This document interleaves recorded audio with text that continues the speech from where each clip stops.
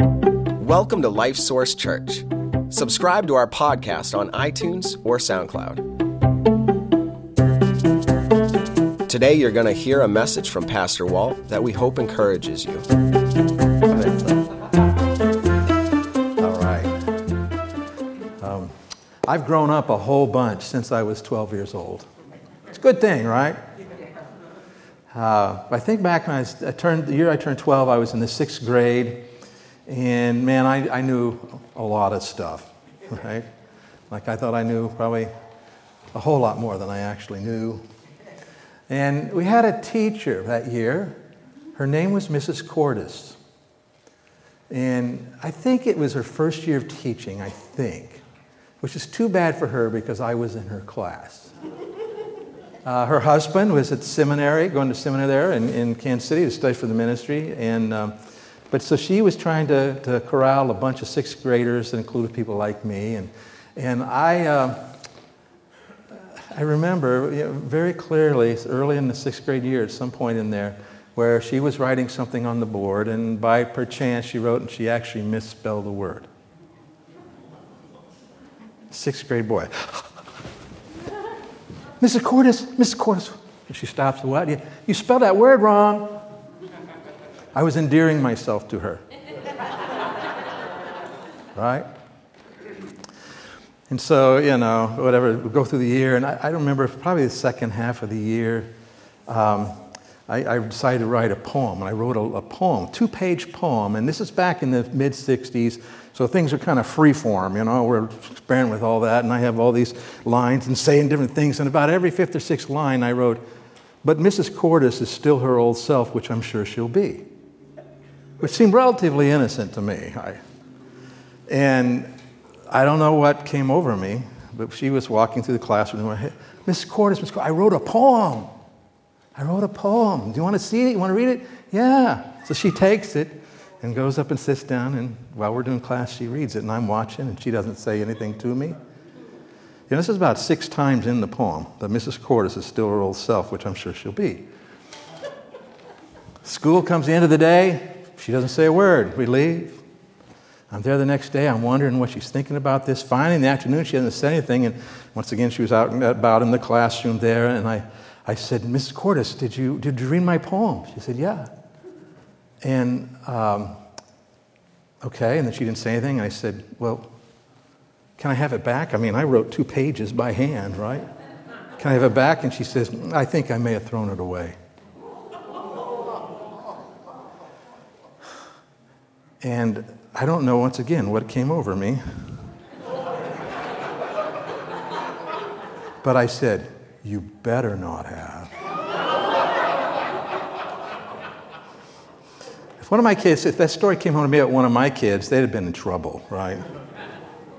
And her face got red, and she stood there and looked at me, and like bit her tongue, didn't say anything, and walked up. And just before school ended that day, she says, Mr. Graham, would you come up here? Okay, so I come up, and she says, here's your poem. The end. No other comments. But she didn't throw it away. That's good. In fact, it's still someplace in my house today. But this is going to become pertinent later in the sermon, okay? All right, so we'll come back to Mrs. Cordes. But anyway, I've grown up, thankfully, a whole lot since I was 12 years old. So we've been talking in here out of Colossians and all the theology of our union with Christ and what that means, what happened, that moment when we received Christ, when we acknowledged that we were a sinner in need of a Savior. We put our faith in Jesus because He died for our sins on the cross, rose again. And by the way, if you haven't made that decision, you need to. You really, really do. And if you don't understand what I'm talking about, please reach out. We'll help you to understand and be able to make that decision. But so we got all this theology of the things that we need to believe so that we can think right about things and act right about things. But it is a lot of intellectual stuff, a lot of ideas, very important ideas, but ideas. And so the question is, how does it actually apply in our lives? And so that's what we've been looking at, talking about the practical results of your union with Christ. And go ahead, if you would to that slide there, and then to the next one, Eduardo. Go ahead. There you go. So we've seen, first of all, that there are things in our lives that need to go. Remember? Go ahead and go to that slide if you would. Thank you. Nope, the next one. Oh, there we go. Thank you. Sometimes slow up here. There are things in our lives that need to go because they don't match who we are in Christ. We're this new creation. We've been made righteous and holy inside, and some things aren't righteous and holy. They shouldn't belong in our lives. The second thing is that there are things that need to be added because they do match who we are in Christ. Attitudes, character qualities. We need to be consciously adding. And the picture that Colossians gives us, and actually it does in Ephesians as well, but the idea is the things that need to go, it's like taking off the old sinful man's clothing and putting on the new righteous man's clothing or woman's clothing, okay? All right, so this brings us to the third thing that we're going to see here, the third practical result of this, and that is this, that there are things that need to change in our relationships so we can properly express what our relationship with Christ is like. Just to give you a real quick, thought here, as I just connect my story about Mrs. Cordes, is, whether I was right or wrong in what I said, my attitudes were wrong. And so it would, not that I wasn't a Christian at the time, but the idea is it would certainly get in the way of communicating things that would be true about God. And so in our lives, we have to examine them and say, maybe there's some things that need to change here. Because if they don't, I'm not really able to express what it means to have a relationship with Christ. So today, part 3 of practical results of your union with Christ. And so let's take our Bibles and turn to Colossians chapter 3. Colossians chapter 3. That's page 1355. That's in the Bible under the chair there in front of you. We encourage you to follow along if you don't have your own Bible with you. All right, so chapter 3, starting in verse 18. Wives, submit to your own husbands as is fitting in the Lord. Husbands, love your wives, and do not be bitter toward them. Children, obey your parents in all things, for this is well-pleasing to the Lord. Fathers, do not provoke your children, lest they become discouraged. Bondservants, and just let me just comment on this now so I don't have to later. He's using the illustration of slaves and masters. And again, when you think slavery in the Bible, New Testament particularly here, don't think of American slavery. It wasn't like that. But somebody had they were either, their master owned their labor, okay, and they had to work for their master. They weren't free to go do something else. They had to work for him. And so for us today, the analogy or the comparison would be employers and employees, okay? That's the context in which we're talking, which would apply to us, okay? All right, so verse 22, Bondservants, obey in all things your masters according to the flesh, not with eye service as men pleasers, but in sincerity of heart, fearing God. And whatever you do, do it heartily, as to the Lord and not to men, knowing that from the Lord you will receive the reward of the inheritance, for you serve the Lord Christ. But he who does wrong will be repaid for what he has done, and there is no partiality. Masters, give your bondservants what is just and fair, knowing that you also have a master in heaven. So we see these relationships, and we're going to work through those in a little while here. But we see these relationships and the roles that we have and the responsibilities that we have. And as Christians, we don't think that these are all just random. Yeah, you have certain relationships, you have roles. It isn't like that at all. When we want to see this from a biblical worldview, in other words, how does God show us how this works in the Bible, the Christian worldview, we realize that these things are God-ordained and purposeful. God-ordained and purposeful. Our relationships, our roles in those relationships. Go ahead and go to that slide if you would. Thank you. So, these are ordained, God-ordained. There's purpose in these things, our relationships. God is the one who set up relationships, as we will see. See, God has determined what our roles are in these relationships and what our responsibilities are. And we see that this is not just about this horizontal thing, us interacting together like this, because along the way here, he says this to those who are the servants or the employees, but it applies really across the whole list, and that's, he says, for you serve the Lord Christ. So this relationship that you have, this is one of the ways that you serve Christ. The roles that you have in that relationship, that's how you serve Christ. And the responsibilities that God has entrusted to you in those things, this is how you serve Christ. So these things we're talking about are not just how to get along kinds of things. They're about accomplishing God's purposes, because He's the one who has ordained these things. And it makes sense in light of Colossians, because you guys remember, every week we look at this verse. That what is Colossians about? Colossians 1:18, that in all things, what? He may have the preeminence. Okay? So in our relationships, our roles, responsibilities, He should have the preeminence. Now, why did God establish these relationships and these roles and responsibilities that we have in Him? First thing is to help us serve Him. Okay, we go back to Genesis chapter 1. God is setting up the world, and He has things He wants to do, and He creates man, makes man and woman in His image. And then He tells them, okay, go, multiply, fill the earth, and manage the earth for me. Okay, that's what He's saying. And so we have a husband-wife relationship that comes into that. We have a parent-child relationship that comes into that. And then to provide order and protection in society. He establishes government and the authority for government and our relationship with it so that we can have order. I mean, if nobody put up any stop signs or stoplights, it would be perpetual old Kelly Square. Right? Everywhere would become that. So the idea, order, right? Government does things to provide order and safety, protect us from evildoers, to encourage those who do right. That's what God says the government is supposed to be doing. And then to shape people's character.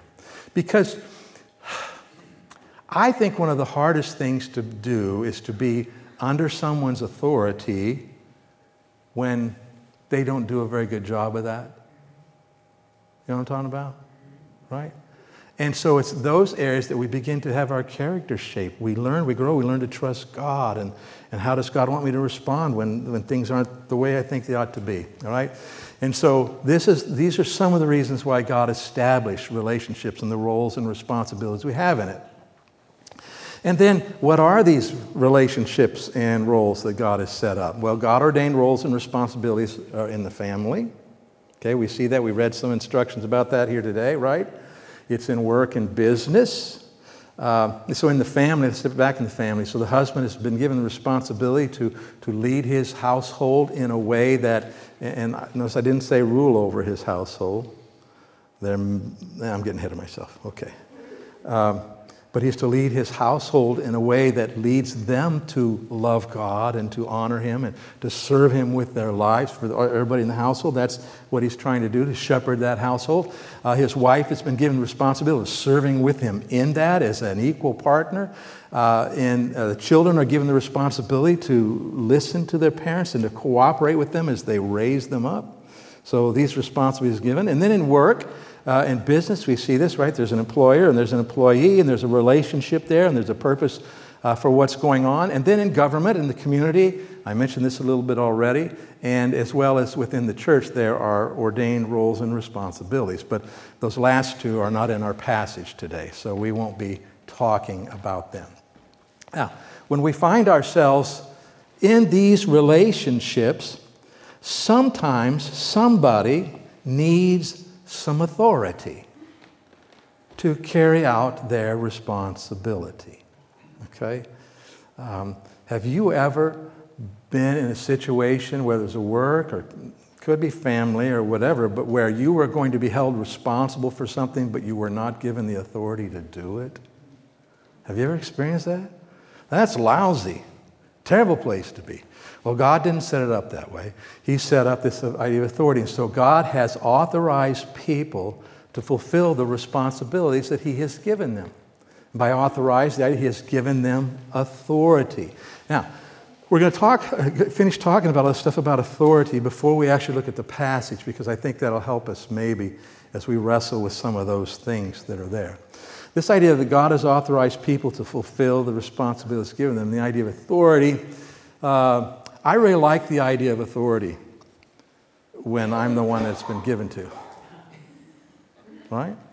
I'm not such a fan when authority is somebody else.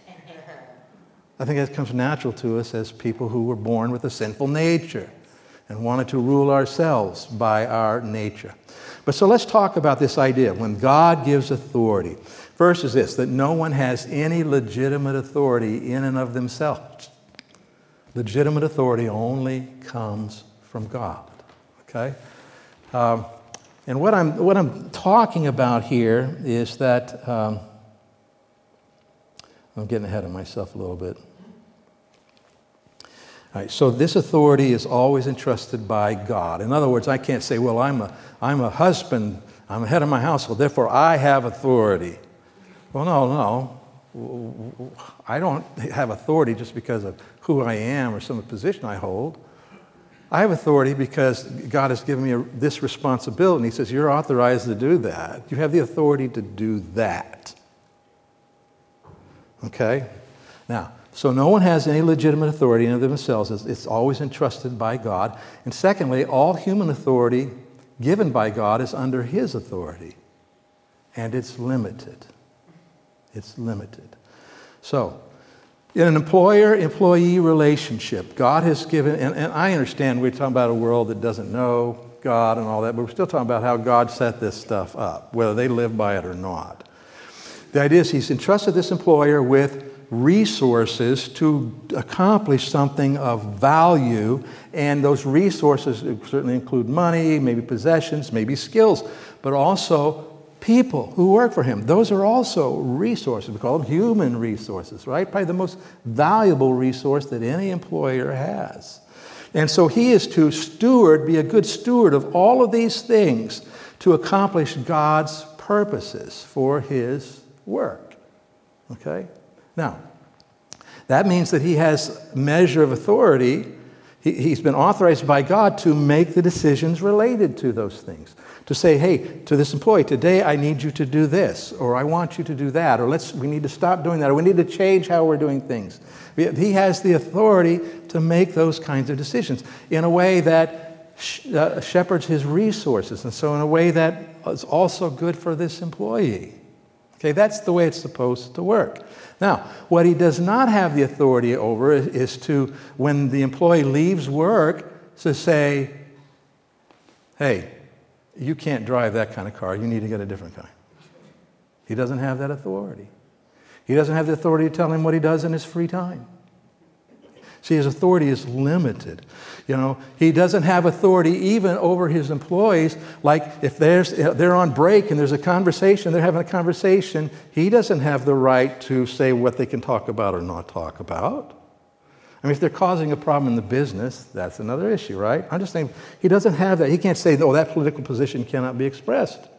I mean, He doesn't have that authority, okay? And our laws try to figure all that out and how it applies in practical ways. But it is limited. In the home, and I already kind of mentioned this, so the husband, we see that there's some authority that he's been given in the marriage and in the household, but he doesn't have this carte blanche authority because he's the husband or the father. He doesn't have that. In other words, a man cannot tell his wife what she has to believe. That is between her and God, right? He can't tell her that she has to abide by his preferences. Okay? That's not what God gave him authority for. God gave him authority to love her and to lead her, to know the Lord and to become who God wants her to be. And like I said, I keep getting ahead of myself here a little bit. But you see how this works? That God has given authority. The authority is real. The authority matters, but it is limited. Okay? And that's important. So, here's something that we need to grasp as Christians, that God's people should willingly submit to legitimate authority. In other words, as a Christian, you ought not to have to be dragged kicking and screaming to do what your authority tells you to do. We should willingly submit because, remember we said right in the beginning, who are we serving in these things? Who are we serving in those authority relationships? We're serving the Lord. That's right. We are serving the Lord. Let me see, I got something here I don't want to forget to tell you. And I want to see where, that's right, it's not here yet. Okay. All right. So legitimate authority. So this idea of willingly submit. This is a submission that's genuine. It's from the heart. It's not a grumbling submission.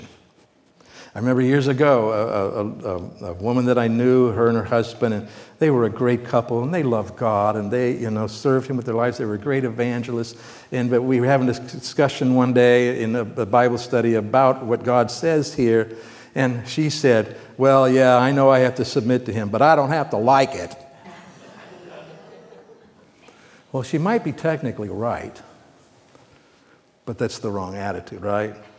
We need a willing submission, a heart that's willing to do these things. And so what does this idea of submit mean? Well, the word submit, that's translated submit and sometimes translated obey, means to arrange yourself under, okay? So we have the word, and here's this person that's been granted this authority, whether it's husband, a parent, an employer, a government leader, a church leader, whatever.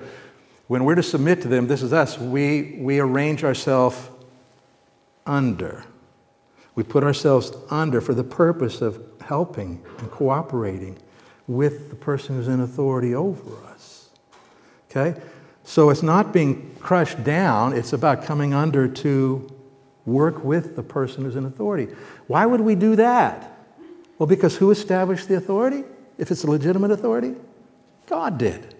And so we come under to serve the Lord in these relationships. Now, this is also important to understand. Authority that is not authorized by God is illegitimate. We don't need to obey it. Now, I'm going to elaborate here in just a moment, but let me say, this doesn't mean that there won't be times you choose to just go along because it makes the most sense to do that. We're not talking about becoming a rebellious person, but we are saying that, no, that authority is, that's not of God. I don't have to do that. We see this example with Daniel. You remember Daniel? They asked him to eat food that from his perspective as a Jewish man that God had told him not to eat. And so he appealed to them. Can we try something different here? He didn't just rebel against his authority, but he said, let's try something. And the authority said, okay, and they did it. And he ends up changing their diet because it works so well, God's diet. We know this from when Daniel, you remember Daniel? They said, hey, you got to stop praying to God or you're going in the lion's den. He said, well, can't stop praying to God. And they threw him in the lion's den. Sure enough, but God rescued him, okay? We see the apostles being told, you can't preach in this name of Jesus anymore. And they say, well, I'll tell you what, you're going to have to decide what you want to do about it, but we're going to keep preaching in the name of Jesus because the Lord has told us to preach in the name of Jesus. And so then I think they beat them and said, don't do it, but of course they did it anyway. Why? Because that was not a legitimate authority. They were telling them to do things that they couldn't do. So let's talk a little bit about this idea of authority and what makes authority legitimate and illegitimate. All right, illegitimate authority is when it's in a relationship that's not established by God. In other words, God didn't establish this relationship with responsibility and authority in it. In other words, if we want to talk about this submission thing between husbands and wives, well, God has said something about that. God never said that women are supposed to submit to men, or vice versa, right? That's not a God-ordained thing. And so if someone wants to hold, well, I'm the man, so you have to listen to me, that's not legitimate authority. You see what I'm saying? It makes sense a little bit? Okay. Another example of this. Okay, that's right. Hold on. Just bear with me, because I had a lot of intertwined things this week that I really felt like we needed to cover. So that's right. It could also be for purposes that God has not approved. In other words, if someone in authority tells you to sin, you have to what? You have to say no, because I answer to God. God has never approved of, is never legitimate authority from God if they're telling you to sin. It just isn't. And once again, you don't have to cop an attitude, but you can say no. Now, this is where Mrs. Cordes comes back into the story, right? And I don't have more story, but I want you to see that in some sense, I was technically correct. She did not have authority to take something that I had written, and she voluntarily took, I voluntarily gave it to her to read it, to throw it away, right? She just didn't. Now, I was not right in the way I handled it. And I knew at the moment I said it, that was not, where'd that come from? Can't bring those words back. But so the idea is that we need to have hearts that are surrendered to God, we're yielded to God, to His authority, and then in different circumstances in life, when He places us under someone else's authority, we need to have a heart that is surrendered and submitted, willingly submissive, cheerfully submissive. Now you're taking it too far, Walt. But seriously, because I ought to see this. Wait a minute, this is God at work. Even if this authority is not the greatest authority and doesn't always, I wouldn't do it this way, but they're not asking me to sin, and this will just, God is at work in my life. Because God is the one who established that relationship and gave me that responsibility. Does that make sense? Yeah. And so it's really starting to see it as differently. Okay? Yes, so we need to do that willingly. But the idea is that illegitimate authority, your kids do not have to obey somebody else's parents. Right? I mean, as a parent, I would tell my kids, you respect them, right? You respect them. In fact, like I told you, my parents, if they had known what was going on with me and Mrs. Cordes, they probably would have put a stop to it and told me I needed to change my attitudes. Okay? But so we need to view this idea of authority differently. It's given by God, it's established by God, and all the things we say, well, what about this and what about that? Well, a lot of that's covered if that's not legitimate authority. You don't have to do that. But if it is legitimate authority and you're not being asked to sin, you need, with a cheerful heart, try to go along with it because God is the one who set this up. And He uses imperfect humans all the time. Right? Including you? Okay. All right. So now let's talk about how Jesus viewed authority, how He models this for us. So in the Gospel of Mark, we have a record, actually in 3 of the Gospels, but of the disciples getting in this dispute about who was going to be the most important when Jesus finally set up His kingdom, right? I'm going to take this role, no, you don't get that role, I get that role. And they were arguing back and forth, and Jesus has to set them straight, okay? And so He does. He stops them, and then in Mark 10 He says this. He says, but Jesus called them to Himself and said to them, you know that those who are considered rulers over the Gentiles, and by Gentiles He means those who weren't Jewish people, they weren't the people who didn't have the Word of God, they didn't have a relationship with God. You know that those who are considered rulers over the Gentiles lord it over them, and their great ones exercise authority over them. So their perspective, the Gentiles, the unsaved people, those who did not have a biblical worldview, their view of authority was that it gives me the right to do whatever I decide. I can lord it over you, right? Whatever I want, that's what goes. Why? Because I have the authority. There was no sense in which, no, the only authority I have is whatever God has entrusted to me for specific reasons. The person had the authority. I have this authority. I can use this authority. And then he continues. He says, yet it shall not be so among you. That's not a Christian view of authority. But whoever desires to become great among you shall be your servant. And whoever of you desires to be first shall be slave of all. So this idea that if you are getting authority, then there's something that goes along with that. Okay? And it's coming to realize I have a limited authority that's very purposeful. Okay? And then Jesus talks about Himself. He says, for even the Son of Man did not come. Go ahead and go to that if you would. But even the Son of Man did not come to be served, but to serve and to give His life a ransom for many. Who had the most authority on earth when Jesus was walking around. Right? I mean, he could have claimed absolute authority over everybody and anything. And he has it, and what does he do with it? He humbles himself and serves others with it. So right away, well, I'm getting ahead of myself again.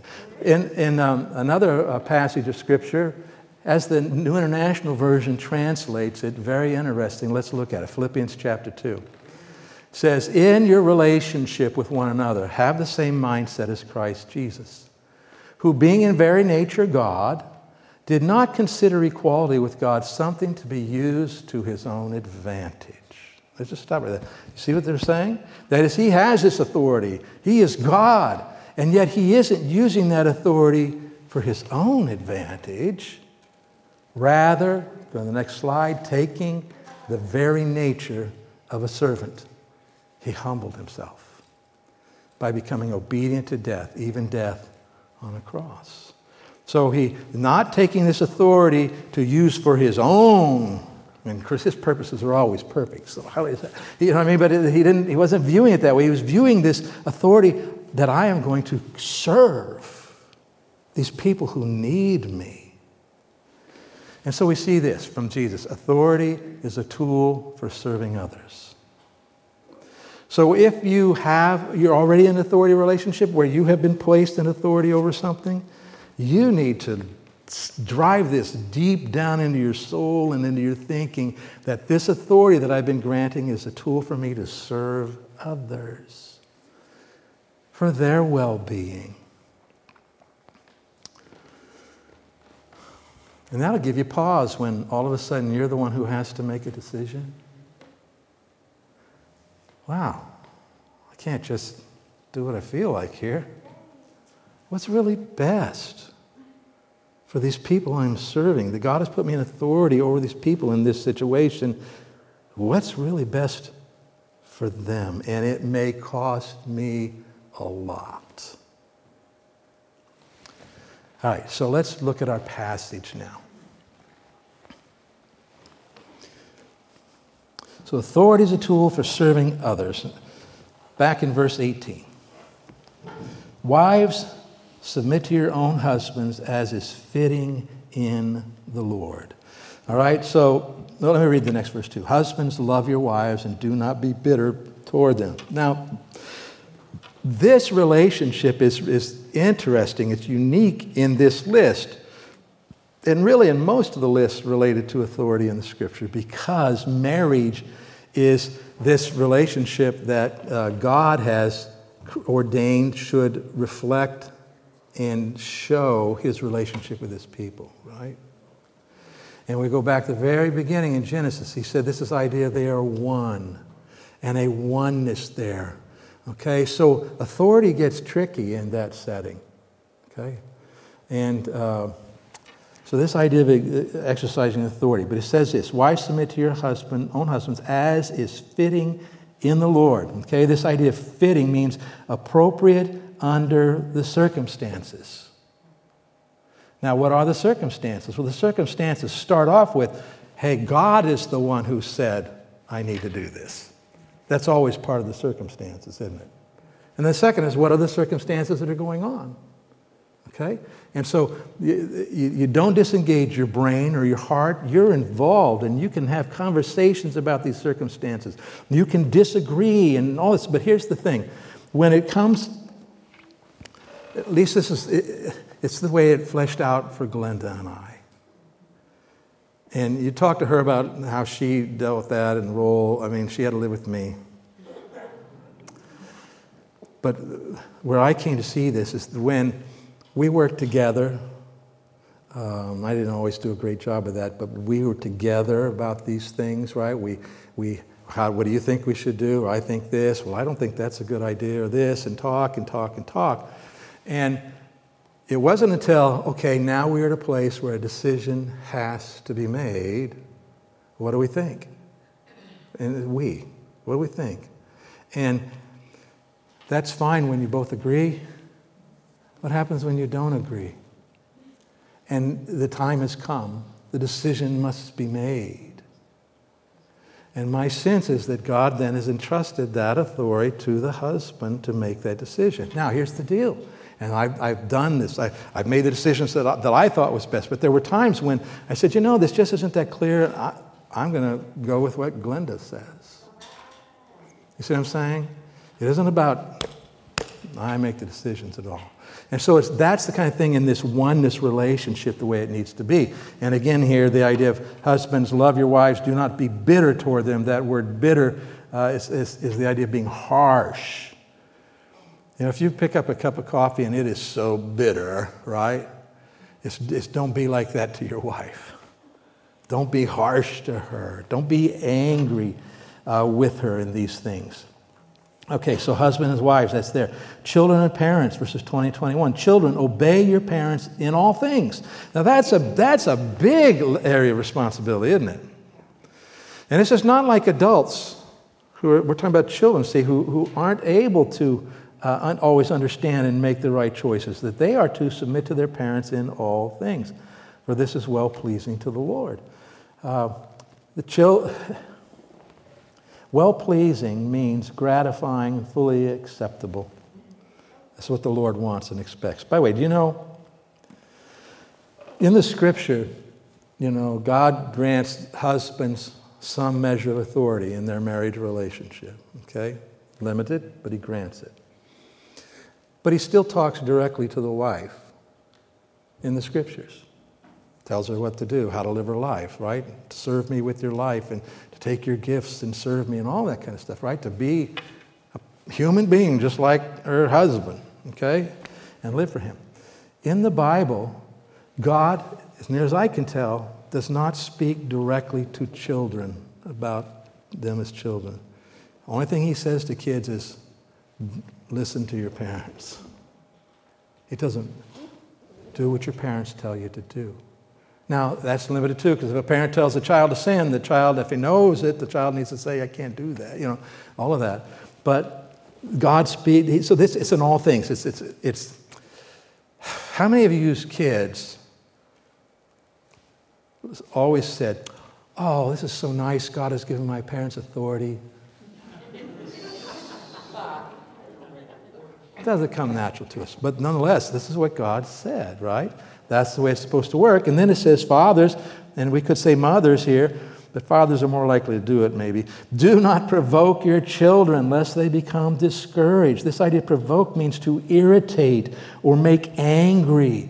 Moms and dads, we need to, if I were going back and doing it again, there's a number of things I would do different, and it would have been much more with a consciousness about this kind of thing. If you want to talk to me about it, I'll be glad to talk to you about that more. So, employers and employees now. And this is the longest section because maybe it's the most complicated. I don't know. Bondservants, employees, obey in all things your employers according to the flesh, not with eye service as men pleasers, but in sincerity of heart, fearing God. Okay, so anything related to this role that you have, they're the employer and you're the employee, anything that's related to that, anything that's a legitimate authority here, you need to do what they say. Not with eye service, not just when they're looking. You've worked with people like that, haven't you? That they were really good at working when the boss was around and not so good when he wasn't. He says that's not the way it's supposed to be. As men pleasers, no sucking up. Okay? You don't do that. We're not about pleasing people like that, but in sincerity of heart. This is what we already talked about, right? With attitude from your heart, it needs to be willing. I'm willingly doing this because God has put me in this place to serve him this way. And then we use this verse for lots of things, and it applies to lots of things, but it was set in this context. And whatever you do, do it heartily as to the Lord and not to men, knowing that from the Lord you will receive the reward of the inheritance, for you serve the Lord Christ. All right, so he says you go to work, and you're working for the boss, but who are you really working for as a Christian? Jesus. Working for the Lord. So would you work differently if Jesus was there telling you what to do? Well, see, that's the way we need to see it. This is from the Lord. He's the one who has done this here. And so I need to do it heartily. I need to be serious about it because I fear God. I have a relationship with God, and this matters. I need to live this out for the Lord. And then he says here, we just look, right? Knowing that from the Lord you will receive the reward of the inheritance, for you serve the Lord Christ. So you can find yourself in a situation with an employer who's not a very nice employer, who's not a good person, and you don't necessarily like what they do, and you wouldn't necessarily do it the way they do, but they haven't told you to do anything that causes you to disobey God or sin. And so you do it. And you know that boss, he isn't going to care that you did it. No, you're not going to get rewarded because you did what he said. They didn't care about you. But who does? The Lord Jesus. He will reward you for serving that way. By the way, in the United States of America, you are free to find another job. True? Okay. And then it continues here, but he who does wrong will be repaid for what he has done, and there is no partiality. In other words, if your employer is wrong and then you do what's wrong, you're both going to get judged for doing what's wrong. There's no partiality. And then he tells the masters, the employers, give your bondservants what is just and fair, knowing that you also have a master in heaven. This is the golden rule. How would you like your master to treat you? How would you like your boss in heaven to treat you? Well, treat your employees that way. Okay? I think you should get t-shirts and wear it to work for that verse. Okay. So, real quick, I had a friend when I worked at Boston Baptist College years and years ago, and our executive vice president was a retired Air Force colonel, and he kind of ruled like this. He was a nice guy, but right? And the dean of students there, it's a long story how we got to this place, but one day he and I were talking, I said, how do you do it? This is hard. How do you work with this? And he looked at me and says, I don't work for him. And he wasn't really having a bad attitude. He was just telling me, I don't work for him. I work for the Lord. And yes, he's the one that the Lord has put me under, so I do what he says. But in my mind and my heart, I'm serving God. And it set him free. Okay? So we need to remember those things. Now, so it kind of boils down, what I'm hoping by where we've come to today is this, that as Christians, we should understand being in authority. Okay? If we are placed in a position of authority, God has granted this authority. This authority is limited and is a what? Is a tool for serving others. He's given me the authority to make decisions and do in a way that's good for these people.